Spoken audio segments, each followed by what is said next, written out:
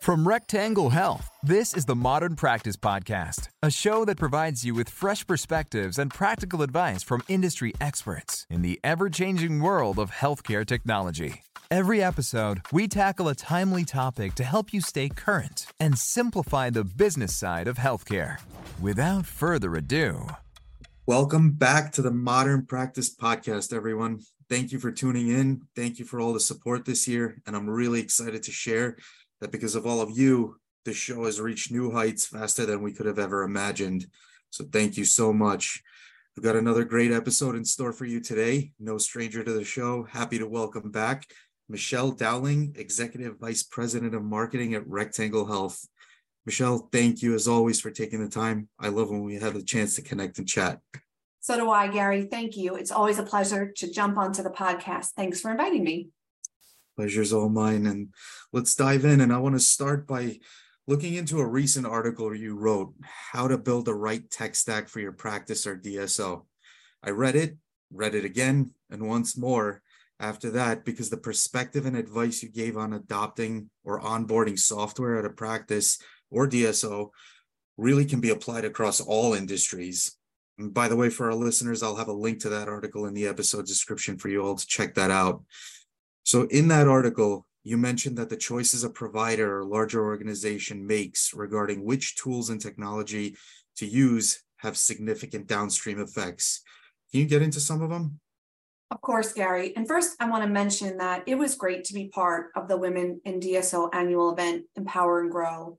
I had the opportunity to moderate that panel, specifically that inspired that article. And the companies that were on the panel with me really explained how to build a tech stack for healthcare organizations in great detail. I learned a lot and realized just how much companies that offer software solutions have in common. So as we're talking about adopting technology at the practice level, there is a significant downstream effect. We're talking about the practice, but also the staff, providers, and patient level. So organizations that are challenged today to create a stack that works at each one of these levels really need to ensure that it's not burdensome or underutilized. And worse, I think, is not utilized at all. So underutilization or not utilizing it causes issues because, in truth, we've invested energy, time, and finances in order to find it, implement it, and train it. So we don't want that to go unused. And no organization today can thrive without implementing software solutions. I recently read a report from Capterra that said small and mid-sized businesses are using 73 apps on average, while large organizations are using about 129. So from back office to front office, from technology needs to operating all sorts of areas of the organization and practice, their needs are great, but determining this mix of tools that actually improve operations and weed out inefficiencies, this is what it means to make up a tech stack. That's a ton of applications, and I'm definitely going to get back to that. But first, I want to ask, when vetting out a solution, what are some of the most common business needs a practice or DSO should consider?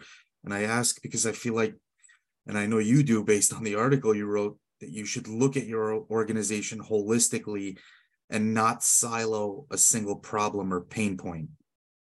Yeah, I think this is one of the biggest cliches that we hear, right? Where we say, look at the whole organization. Sometimes it's really hard to do that. But I think creating an effective tech stack is inherent to doing so. You need to consider what type of tools are needed, what processes will benefit from the automation, and will the tools be the right fit in the long run? And most importantly, is will they work together? So most importantly, to start, you have to determine what processes need to be automated. And I really think that by observing the staff and looking at day-to-day processes, you can see areas of friction and inefficiencies, where processes break down or slow down, where there are multiple sign-offs or approvals or handoffs among the processes. Which ones are too lengthy? Which ones can be simplified? Are there redundancies that don't add a lot of value to a process? And are there bottlenecks? And I think that the staff is probably the best to know and inform the decision makers on where this happens and where we could easily find efficiency. So one of the most critical aspects to this approach is to identify them and really looking for the high cost of error and the higher rates of human error due to the complexity or those that depend on documentation. And we can't underestimate some of the friction comes from legacy systems. The legacy systems are big and sometimes have not updated or have more cloud-based solutions. They become expensive and they become clunky in the process. So these are the things that companies and organizations can do that are holistic, but also make it very specific to find the right places to implement technology. I love that. And getting back to that siloed approach, you touched on this again in your article. A common approach is layering technology over technology. And that's obviously evident in the stats you shared, upwards of 129 applications for a larger organization, 73 for SMBs. You know, we connected offline before this episode and you had a great analogy referencing phone apps. Right. Can you share what that was and why it just doesn't work long term? Of course. So we can better understand what it means to build a tech stack when we think about how we use technology in our own personal lives. So I remember when we first got our iPhones that we used specific features, the phone, text, and maybe an internet search. But today we use it to play music, to shop, to order groceries, access bank accounts, and so much more. And I believe healthcare organizations who utilize tech are in a very similar situation, right? They've used that legacy practice management system for very specific clinical things and maybe bolted on things like patient payments. But now they're using similar technologies and bringing in softwares to order supplies, account for inventory, do accounting and payroll. And like what we do at Rectangle Health, send text communications, offer patient financing, all things to create more efficient processes, but also to make things flow smoothly from an operational, administration, and financial perspective. So one of the things that we just want to make sure we avoid is that investment of time and resources to implement technology that isn't being used and is just wasteful. Yeah, I love that. And I think I might have to go through my phone and delete some of those apps that I downloaded early on for sure. But I'm just thinking the more systems you have, and given the high employee turnover rate and staffing shortages, it becomes difficult to keep operations running smoothly when a new team member has to learn 3, 4, 5 different platforms, or 73 to 129, like you mentioned. Just can't get over those numbers. I was recently joined by James Swan on the show, and he spoke about a buzzword in healthcare right now: single sign-on. The idea of utilizing one platform to do it all. And the article you published mentioned utilizing a platform that can cover everything from payments to compliance through reminders and scheduling, financing. Can you get into the benefits of going this route beyond not having to learn multiple systems? Absolutely. And I think the one way I look at it is it's becoming part of an ecosystem whereby you have the practice management system and then you layer on this very compatible, very useful continuation of the software. And what that does for you, and there are a few things to consider, is it should have a level of customization. Software is beautiful that way. It creates this platform to help you ensure that you're using tools that pertain to your business requirements.